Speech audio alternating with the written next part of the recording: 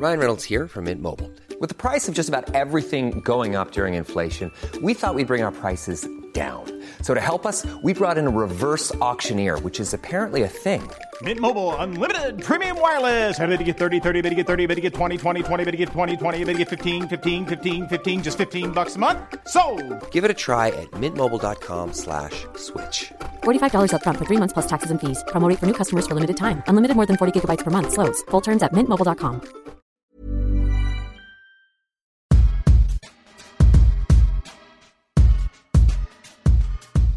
Well, hello and welcome to Food for Thought, a podcast gabfest wherein a multiracial mix of queer writers gather around the table to talk about sex, identity, culture, what we like to read, and who we like to read. Food for Thought, socially distancing from our moral center for 5 seasons now. I have to object.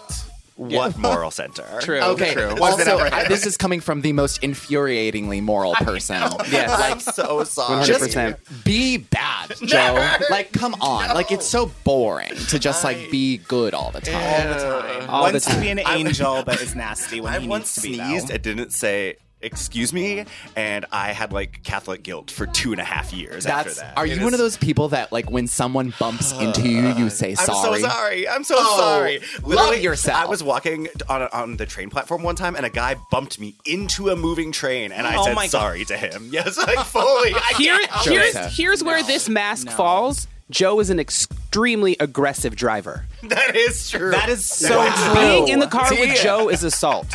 Yes, you become aggro dad. The way Teebs holds on to that little Insane. handhold above the thing. White knuckled. Teebs is White knuckles the whole time. handling it. I can't be in the front seat. I have to be in the passenger side because I'm getting a front row seat to my death. Like I don't want to watch it happen. Fully And truly, the dissociating. thing is that Joe loves to drive. So you like, do. like Why? we can all be like, "Oh, we'll drive. I'll take over." And Joe is like, "Oh, I'm good. I've got And the this." thing is, here's the thing about me. I don't really want to be living. And Right. also, I think a car crash would be not the worst way to die. I think it would be a really bad way to disagree. die. I disagree. The faster So you would drive, late the faster Princess the car Di- crash death is, the easier it is to go. Princess Di would disagree with you. Wow, Lady of we Wales. are 2 minutes into the show, and we are in We've Princess gone to- Di discourse. True, I am true. so happy. Wow. I to didn't be even back. watch The Crown, and I know that was all about that. Anyways. Anyway, welcome to season 5, everybody. We're back in the studio in person. Wow. We can all say THOT at the same time. Yeah. T-H-O. Well, we'll see. We'll Yeah. see how it goes. Damn it. Yeah, and we can all usually a smell mess. Joe again, Yes. which is great. Yes. Which is Love the that. best thing. The best thing ever. Some things are not better in person. Yo, with it, sing together, doing well, thriving. I mean, My all of us just looked so sad. my bowel movements are thriving. Oh my God. Okay. I'm just going to That will say never change. sorry to the people in the booth if Joe has to shit at any time during the session. Yeah. He will run out and We'll know A few minutes first. We're later, the you'll smell canaries it. in the mine. He's going to start farting. And I mean, it's truly like, Joe, you should have this checked out by a doctor. You really, just have no regard for the people It's really around a whole you nother level. at all. what is your biome like in there? Like, But I will say excuse me after I fart so bad. I've said this before. You enough. should be studied Yes. because it's gross. Anyways, welcome back. I am Tommy Teebs, Pico, Indigenous American poet, screenwriter, TV writer, all of the things. And my mutant power is that I can swallow a hot dog in one gulp. Oh, wow. wow, A corn dog, in fact. Wow. A corn dog, in We will fact. test this Watch theory our later Insta this Live afternoon. later at High Tops. We will put you to the test. Yeah, we'll Teebs. see, we'll see. I'm Joseph Osmondson, scientist, nonfiction writer. And we are here in person, and I'm raw dogging oxygen with these assholes. Nature is healing. raw dogging oxygen. That's really funny, actually. Oh my God. I'm Fran. I'm a writer. I'm an editor. And this season, my ass is back with a vengeance because Fran with a flat ass, that was a shtick. And now it's no longer true because Mama gained some weight and she's packing. So fuck all of you. She does have some drunk in the trunk, y'all. It's real. It's very, very real. Fran worked very hard on this. And everyone, my name is Den Michelle, and I'm a reader, a writer, a former figure skater, and I am a Black trans woman. Hi. Quarantine has brought some changes to us all, as it turns out. Yeah, some changes. I mean, came out as trans. I have a huge ass. Like, you know, we all go through exactly the same. Yeah, you are very consistent, which we appreciate. You are. But you know, Den came out to us earlier this year. Yes. I think we were just really excited, and I'm just so happy that we can share the news with y'all now, and that this is just Yeah.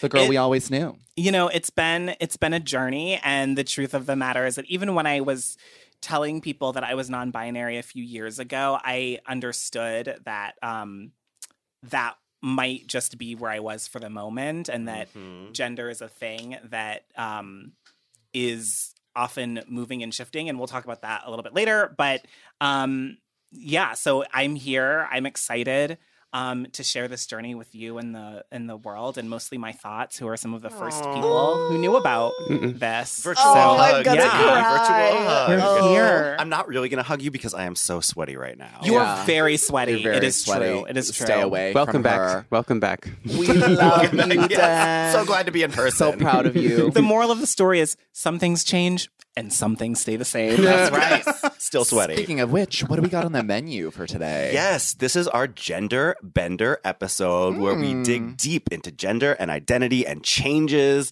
And we're going to start off with a delicious game of homonyme Love that. and end with getting a little physical. Let's get physical. I'm never going to sing again. Okay. Take it away. Buck.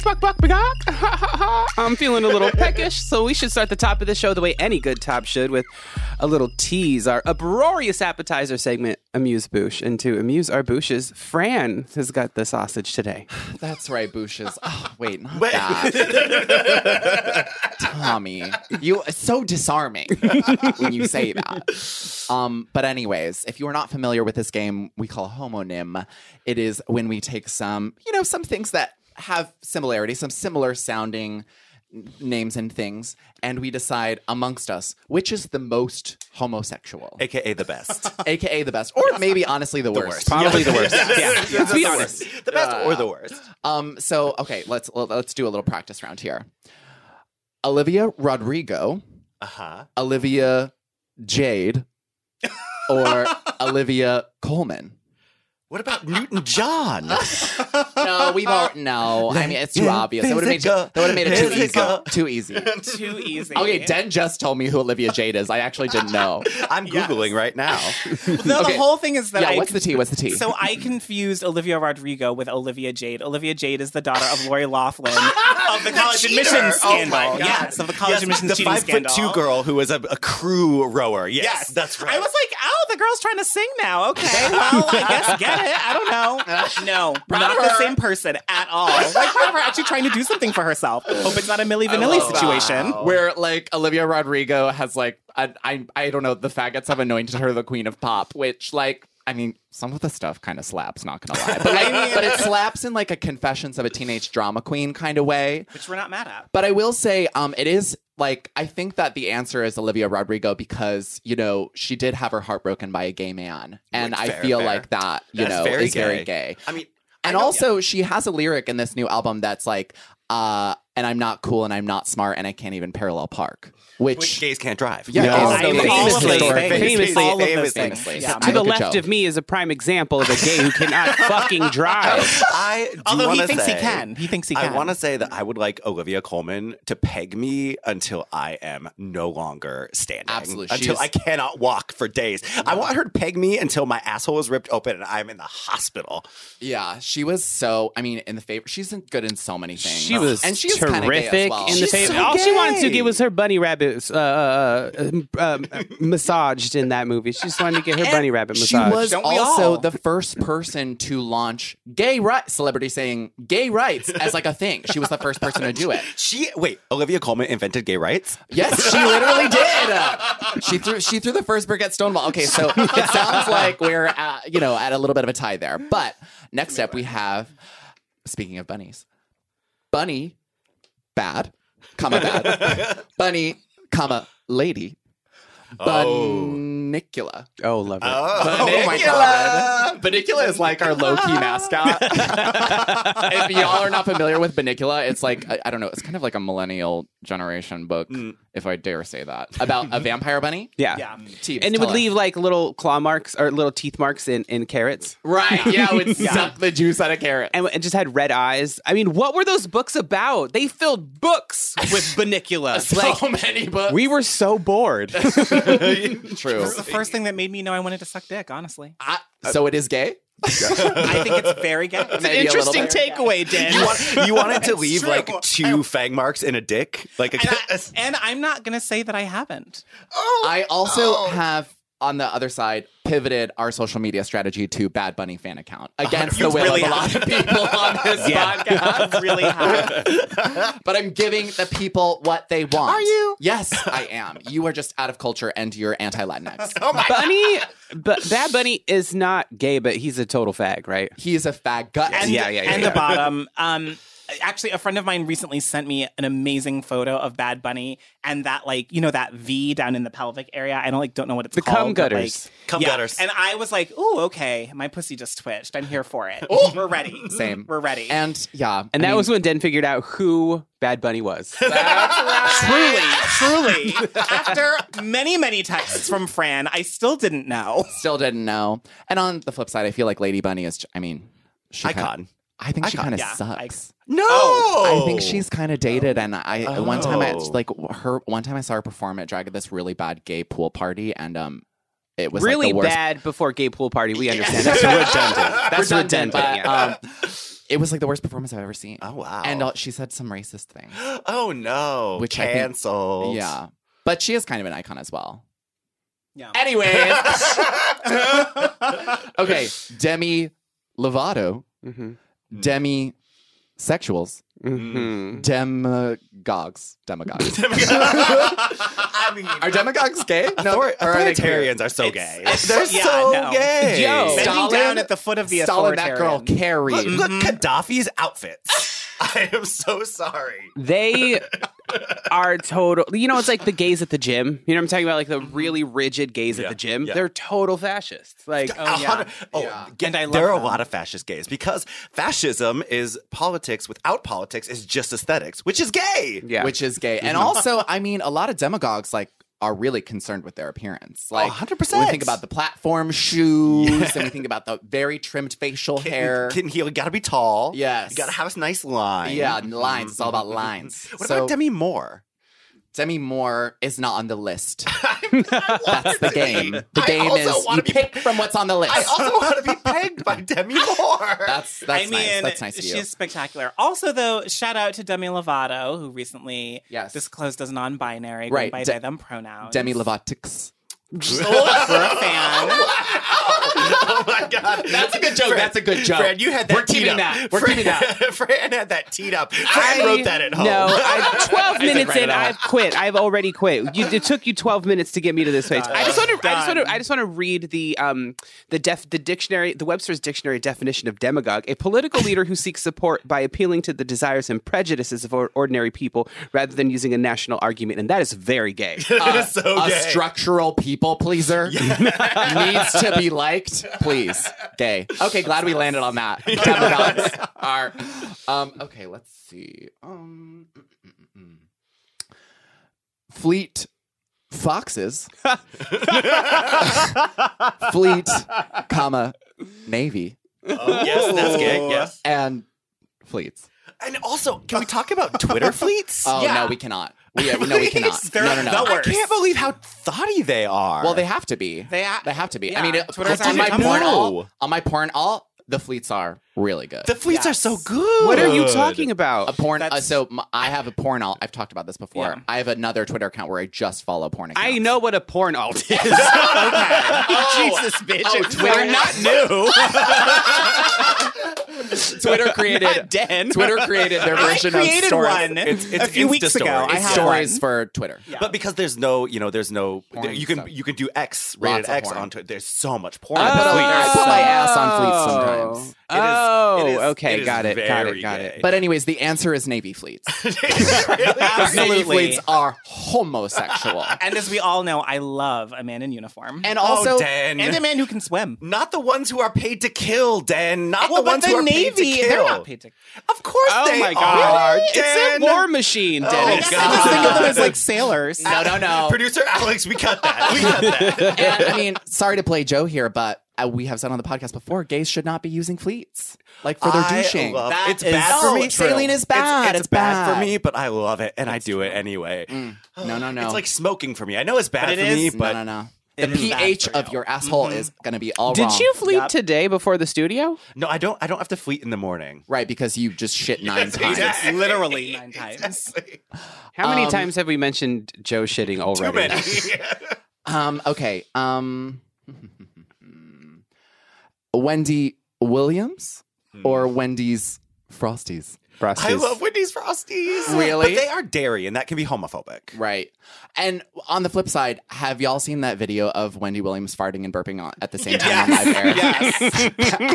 Yes. You should It is spectacular. This is the most joy I've seen on Tommy's face in years. The video of Wendy Williams passing out is pure camp Oh, deliciousness. It's It also is so kind of good. sad, though. It is She was kind so of sad, but overworked. she's literally dressed up as the Statue of Liberty. It is perfection. Democracy dies in High darkness. camp. Democracy dies in darkness. You cannot make it up. Hate it's so that. good. Jackson Dominique or Jackson, Janet?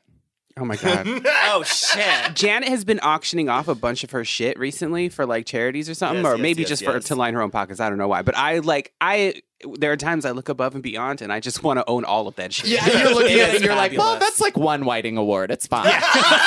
I'm like, I'm balling, but I'm not that yet.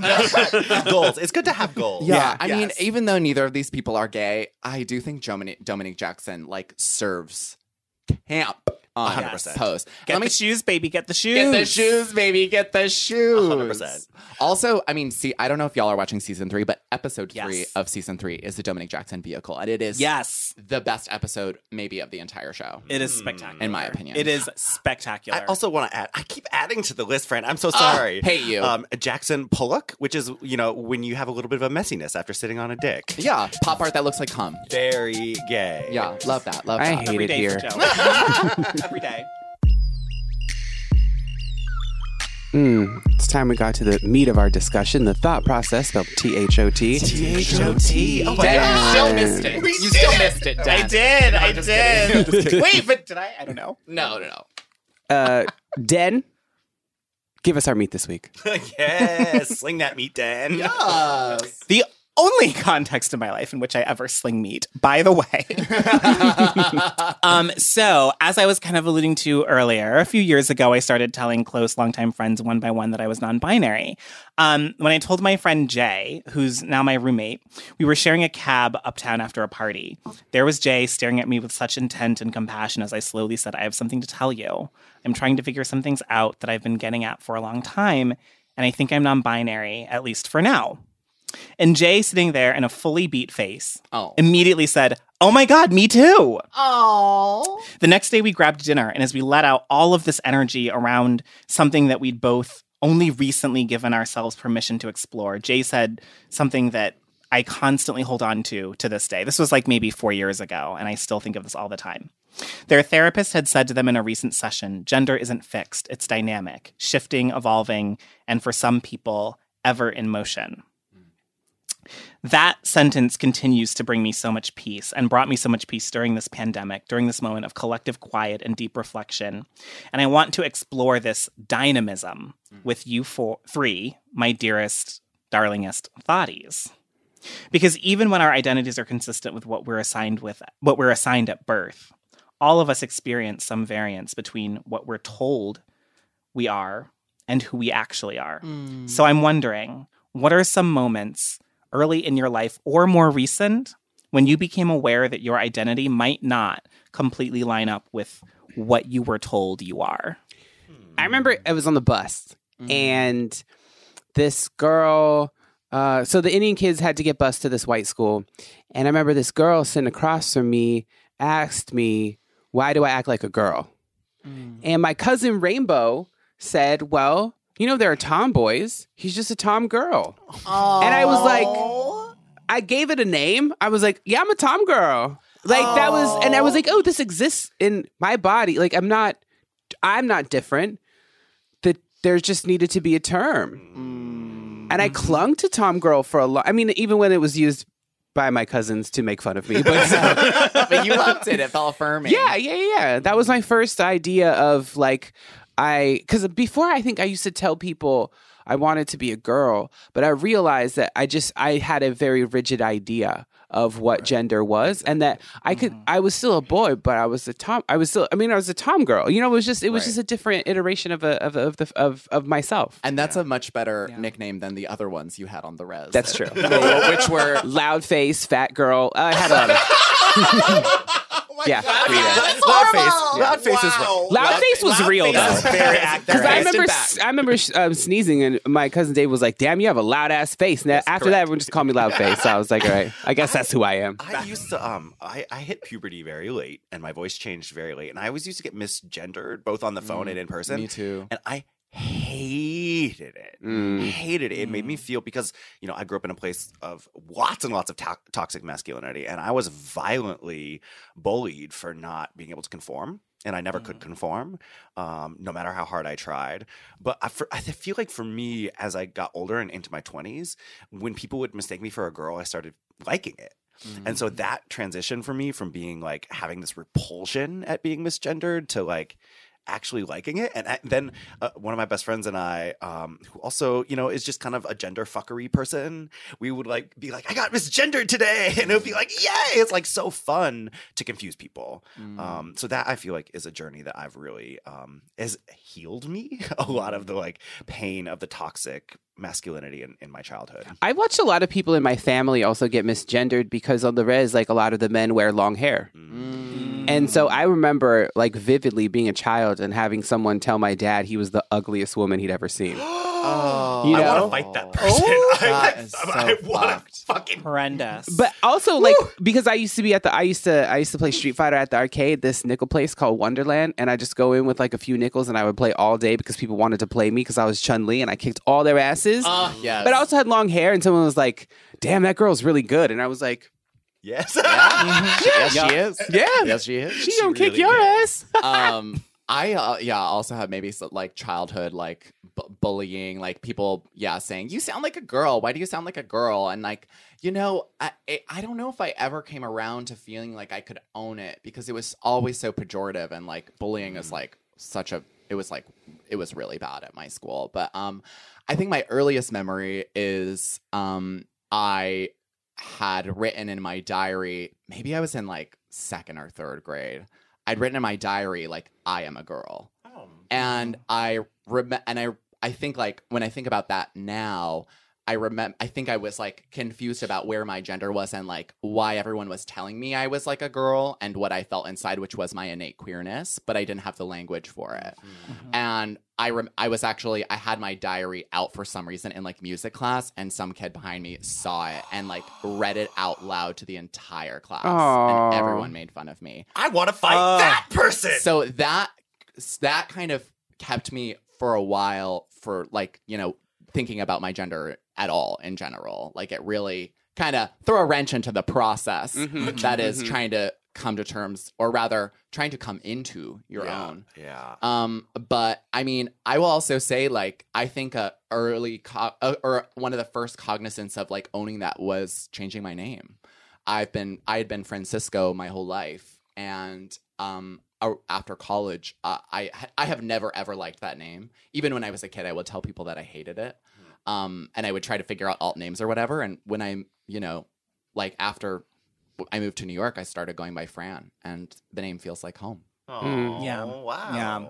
Oh, that's beautiful. That part of that, I love that. Yeah, I mean, I would say that similar to the three of you, you know, my childhood was filled with discourse around, oh, you're a girl, you're like a girl, you act like a girl, you sound like a girl, you walk like a girl, you throw like a girl.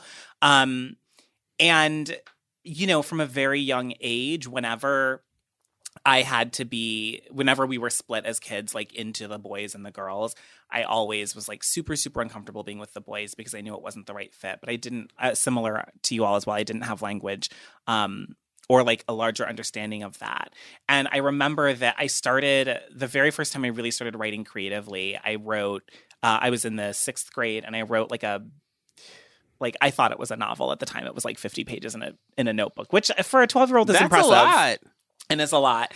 And I wrote it in the first person, and my main character was a girl. And it was sort of inspired by this character, Lucy, on this show called Seventh Heaven. That was one of the only shows I was allowed to watch because it was kind of Christian. Love. And so this was just a theme for me growing up. And when I went to an all-boys high school, it was like that much more like emphasized, right? That I felt like I didn't belong in this very fundamental way. But by that time, I just thought, oh, I'm just gay. Like, that is what makes sense. And I think one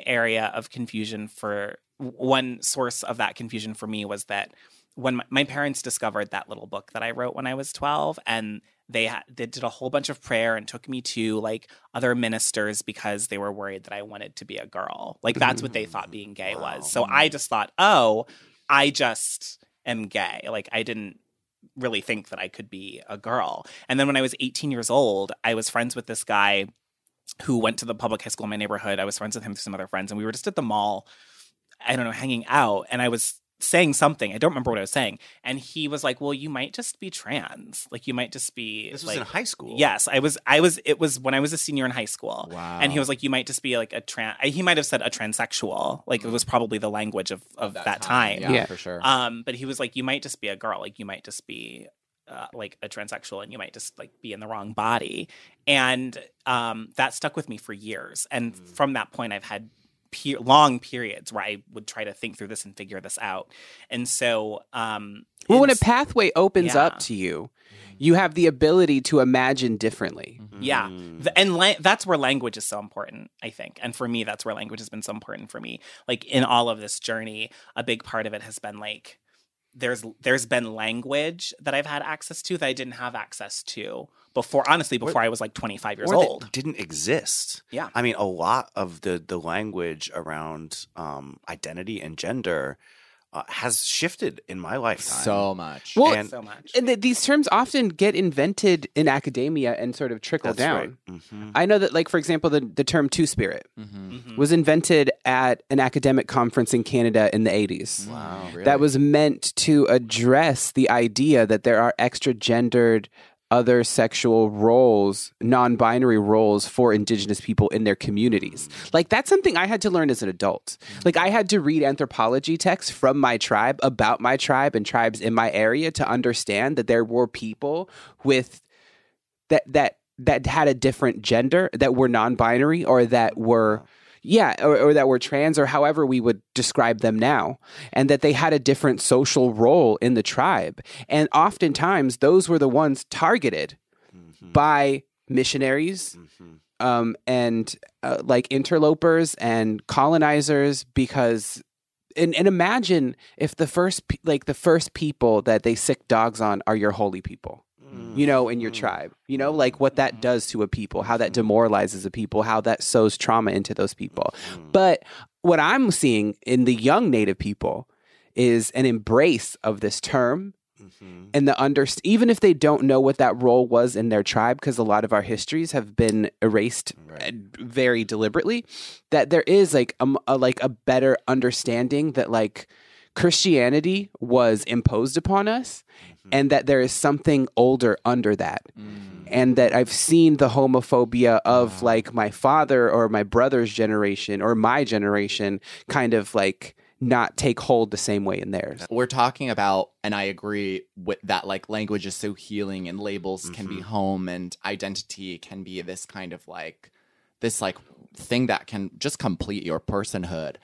And all at the same time, to that point, like it can also be limiting. It can also come from spaces that are not ours. And I think that that's definitely true of a lot of kind of queer theoretical stuff. I'm just curious to y'all, like, what some of the maybe drawbacks are, or like kind of like things within like identity or where these terms come from that y'all think about sometimes. I think a lot about how it's going to age us, or how our terminology is going to age us, and how we'll end up just pissing off younger people who have invented new things and that we don't know yet. And I already don't know a lot. Like, you know? Like I've had to look up so many people who were in the homonym game as you were calling their names off, and I was like, oh yeah, that's who that is. So there is that fear, because we're not always and are currently not the stewards of the language. It's being it's being innovated constantly. That's what language and that's what concepts do. They're dynamic and they change. I mean, the way that Den put it in the intro, like the thing about gender is it's dynamic, right?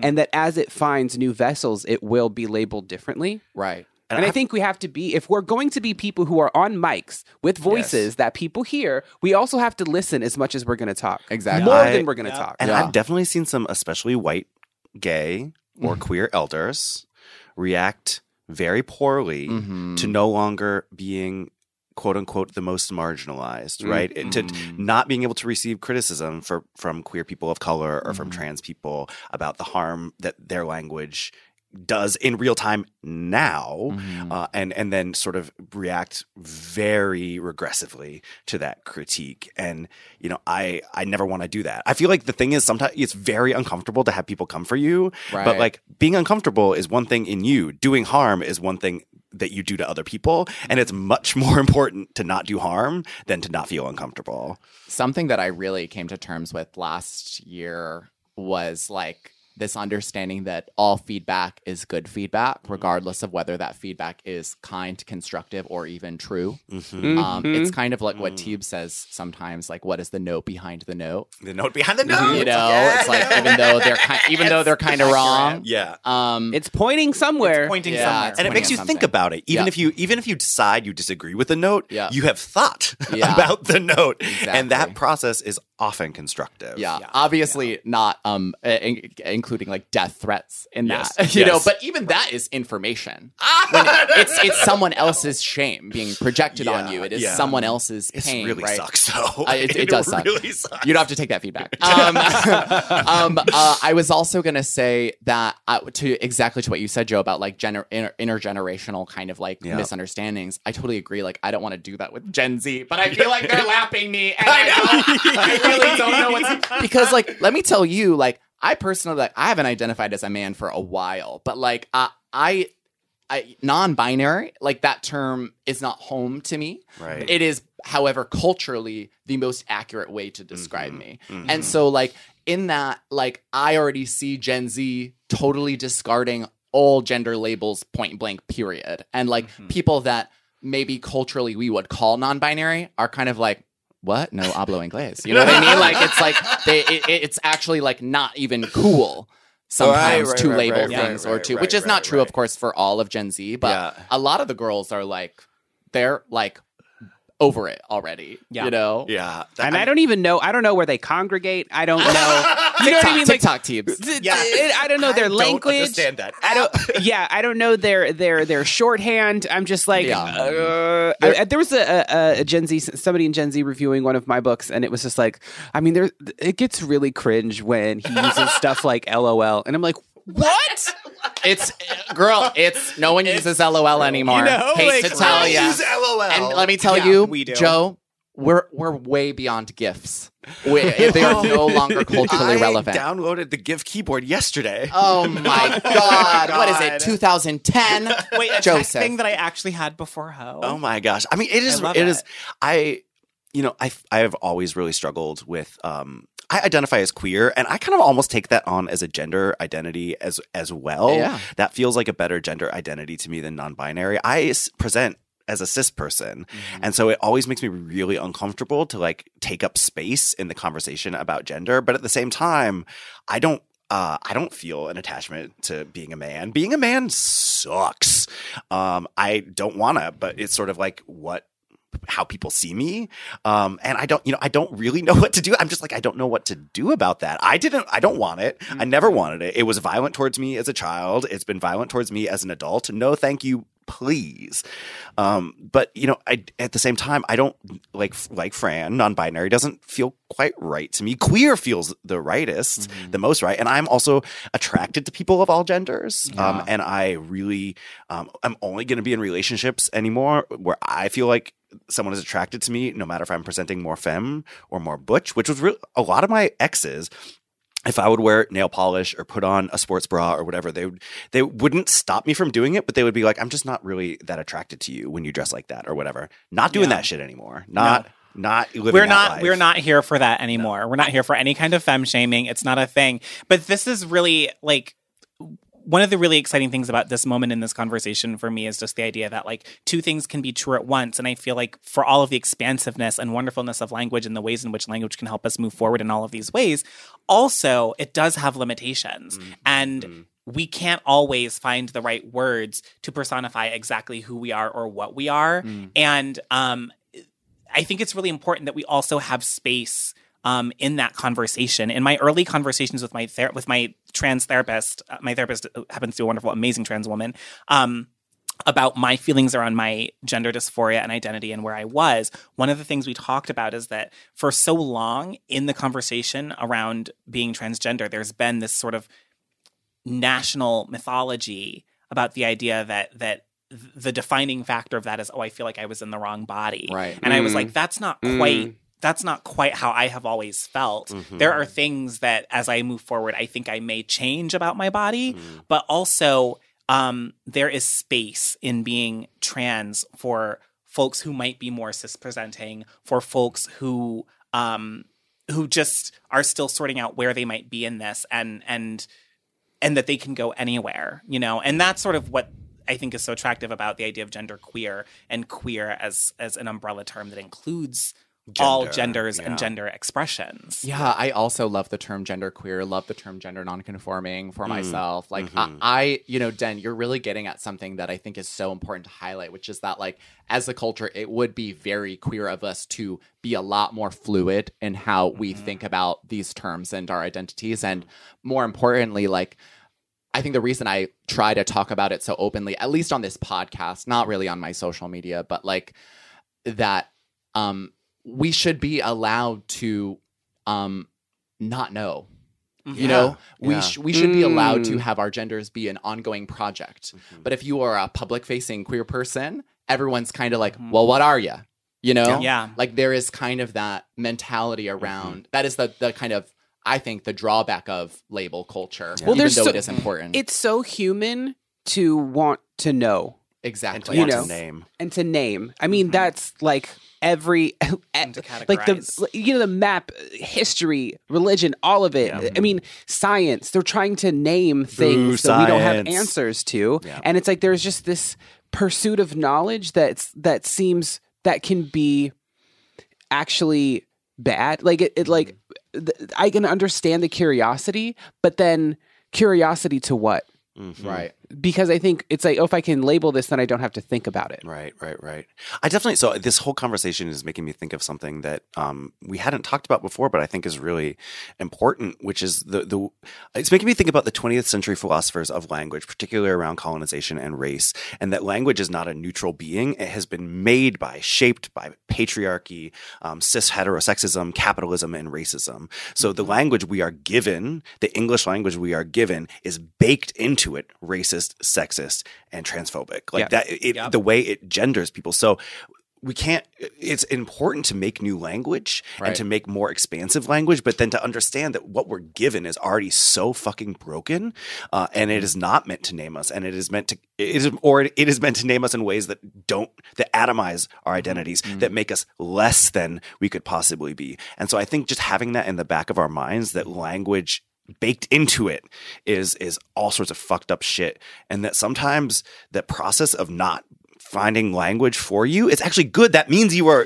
free. Yeah. You are more free than the English language has meant you to be. And that is a blessing. And so I guess, I have always felt really frustrated by not having language that fits me perfectly. And it is totally like finding a home when you find a term where you're like, that thing.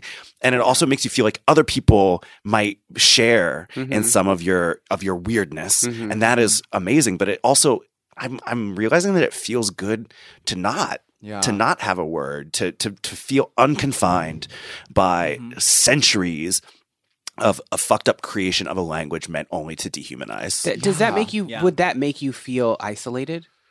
I think it's fun to sit in rooms like this where I'm not alone in that. And I think that's, I'm making a life and a queer family where we're all committed to not being men. No one I know wants to be a man because being a man sucks. It's kind of baked into being a man is violence and power over. It's like how baked into being white is violence and power over. And I think Jose Esteban Munoz calls it a disidentification. So it's like trying to take that away from you. Like I don't want that shit. I do not want manhood. But regardless of what I want, I'm still in this body, And like, I was talking with Kenya and Alex about this, like, regardless of what I want, I'm a 6'2" man. I can walk alone at night. Yeah. That's a privilege.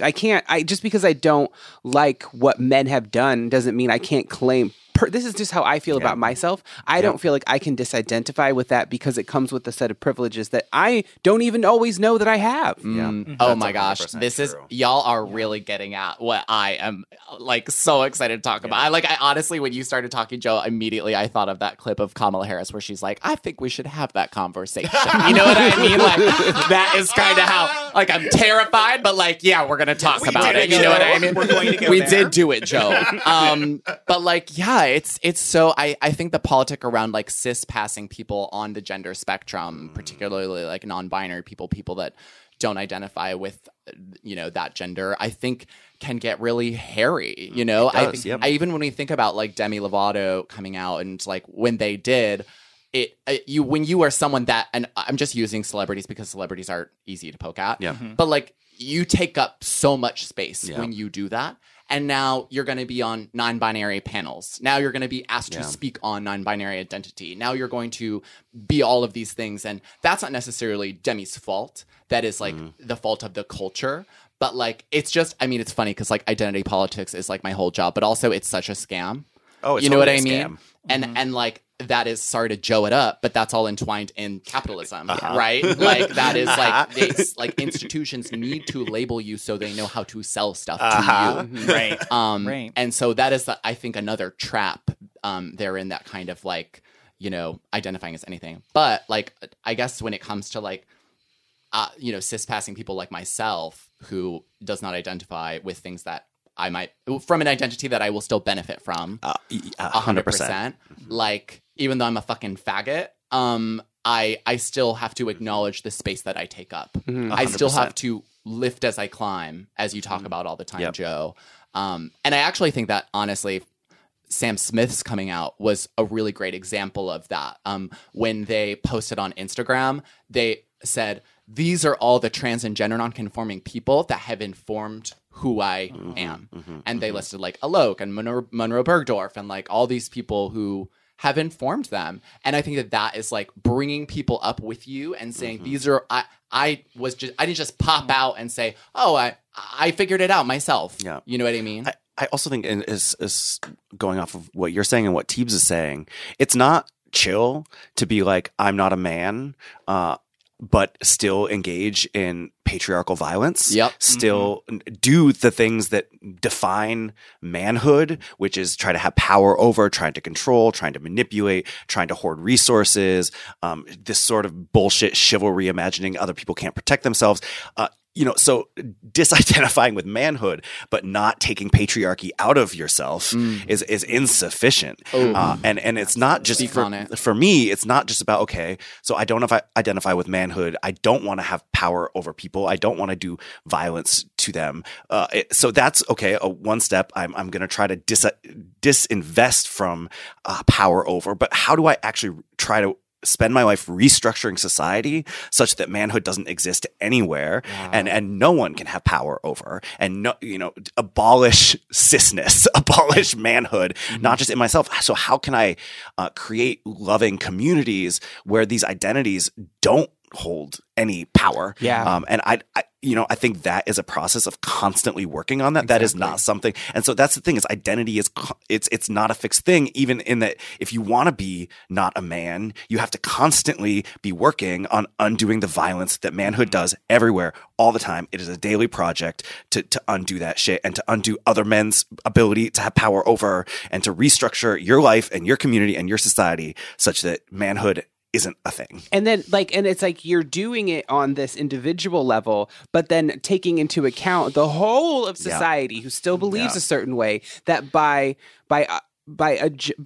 becoming more yourself, you are then the subject of violence. Right. Yep, totally. And you 100% put yourself in a position to receive violence. Right. Especially in our youth, we all experience this. We were all received violence by not adhering to the expectations of boyhood or manhood. Right. And we are signing up for that by living our lives the way we do. Right. And I think it's important to clear, or rather I'll ask you to clarify, like when you say like abolish manhood, you're talking about like the toxicity that comes with it. Like I'm thinking of my transmasculine friends that might like be listening to this podcast and think like, well, that's not right. But like you're talking like you're talking about like how the kind of expectation of that the expectations that come with manhood are a big part of the problem. I'm not talking about butchness. Yeah. And I think butchness can be inhabited by any type of body. Yeah. What I'm talking about is investment in patriarchy and the relationship to capitalism and the ability of men to harm and hoard.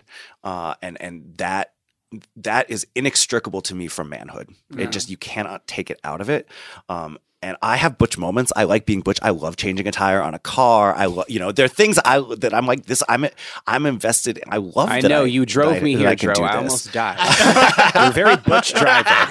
I'm like a beep beep, a beep beep. But no, I mean it's about so much more than identity. It's about restructuring shit, and that to me is where it takes it from something that capitalism is comfortable with, codifying, naming, and then like you're saying, Fran, selling to something that destabilizes the ability of capitalism to exist. God willing. I'm feeling like I'm full, but I could fit one more thing inside of me. Den is how I feel.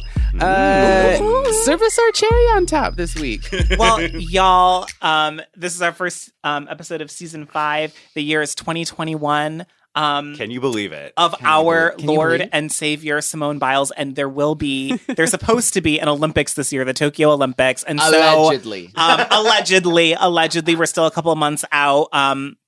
Hope and pray to God that the Olympics do happen. So my dessert is the Olympics. I don't know. Yes. I haven't talked about this much at length, but I am a super, super nerd freak. I'm obsessed with the Olympics. Oh, you like the Olympics? I had no idea. Me neither. This is news to me. Wow. It's the only sporting event I care about. I will cancel all manner of plans during those 2 weeks to watch every event. I bought cable one year for the month of the Olympics just to have the Olympics. You like the Olympics too, did. Joe? I love awesome. One word for you: spandex fetish. Oh, okay. Wait, that's 2 words. That's 2 words. I was like, this is sounding a little borderline patriotic, and I'm not here for it. Yeah, I don't know about that. I root against the Americans always. I just love the bodies. The runners bulges. The runners bulges. Man, I love the Olympics because all over. It's talking about our conversation today. You have every type of different body, and every gender is so weird at the Olympics, and you have like all different sports mean different people with different bodies are great at those sports, and I love all of it.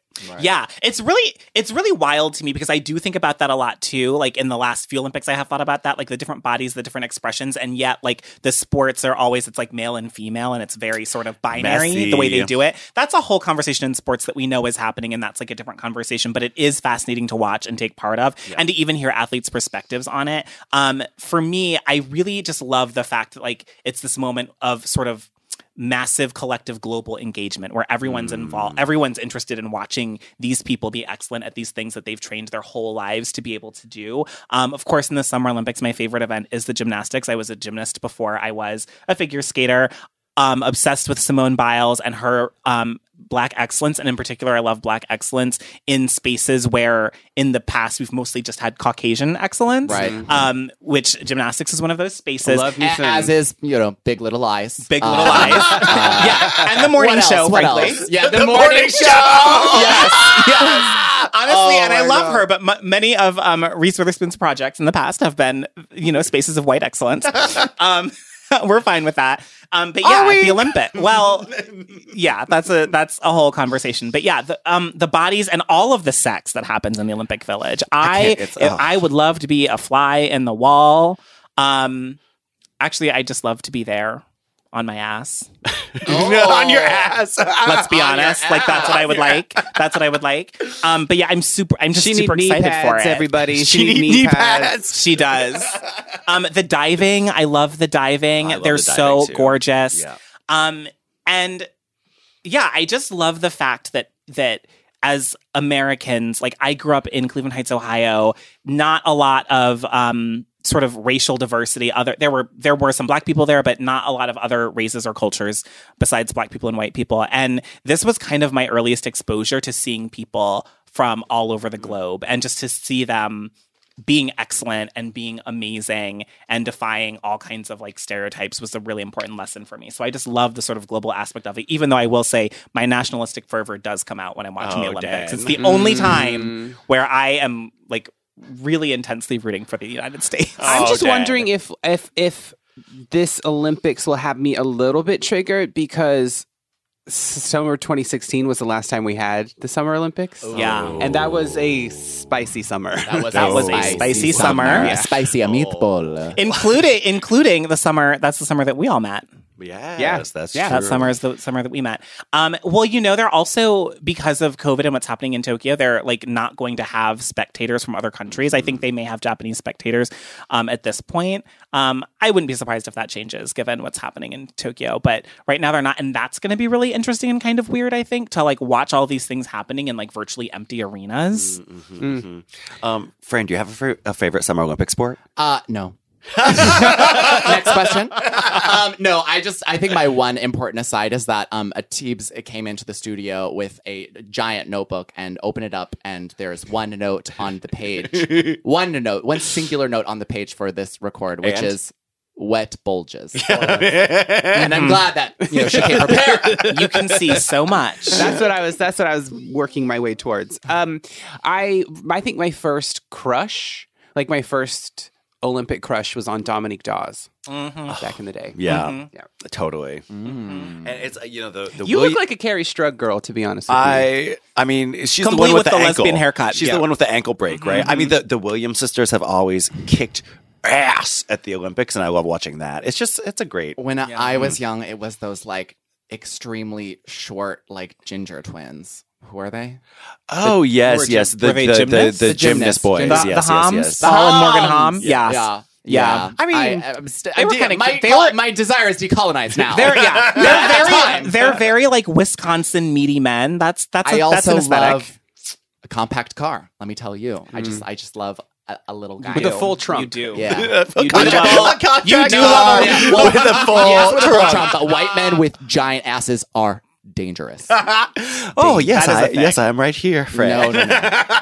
No. All my COVID weight went right to my booty. Yeah, I also love. I'm sorry, I love the Olympics because they gave me Michael Phelps. Dan. I'm sorry, No. I'm still a little basic. I love him. I don't love Ryan Lochte though. That's where she draws the line. Like this side of Colin Powell. Dan would absolutely fuck Colin Powell. Bye. If you like this convo, you can go back and listen to other episodes that share the same topic. Check out Bye Bye Binary for a conversation on gender with guest Alok Vaidmenon and Men Are a National Problem. True. Really great episode title. A convo on masculinity with Thomas Page McBee. This episode of Food for Thought is made possible by the generous, unequivocal support of Rosé and our new home at drag queen. Stitcher. That's right. We are a network slut. Just hopping all the way across all these networks. Yes. Our producer is the butchest thing about this podcast, Alexandra De Palma. Subscribe, rate, and review us 5 stars on iTunes, or Den starts multitasking. Oh, please. You do not want to live in a world where I multitask. She cannot. She can't. I'm Tommy Teebs Pico. You can find me at Instagram at HeyTeebs, HeyTeebs. I'm Joseph Osmondson. You can find me at www.josephosmondson.com. I'm Fran. You can follow me at Fran Squishco on Twitter and Instagram, and you'll find my newsletter there as well. And I'm Den Michelle, and my social media will soon be changing. So just be a sexy little thought and pay attention. Pay attention. You can also subscribe to our brand new and improved newsletter at foodforthought.substack.com for some extra delectable content. Find us on Instagram at Gay Sluts Who Read or Gay Sluts Horad, however you read that, and join us on Facebook and Twitter at Food for Thought Pod. Finally, send your questions, thoughts, concerns, and dick pics. I would like to see some dick pics, okay? It's been a lonely year. I am truly deprived. You can send them to thoughts at foodforthoughtpodcast.com. As always, that's food, the number 4, and thought spelled how? THOT. In unison, bitch! That's right.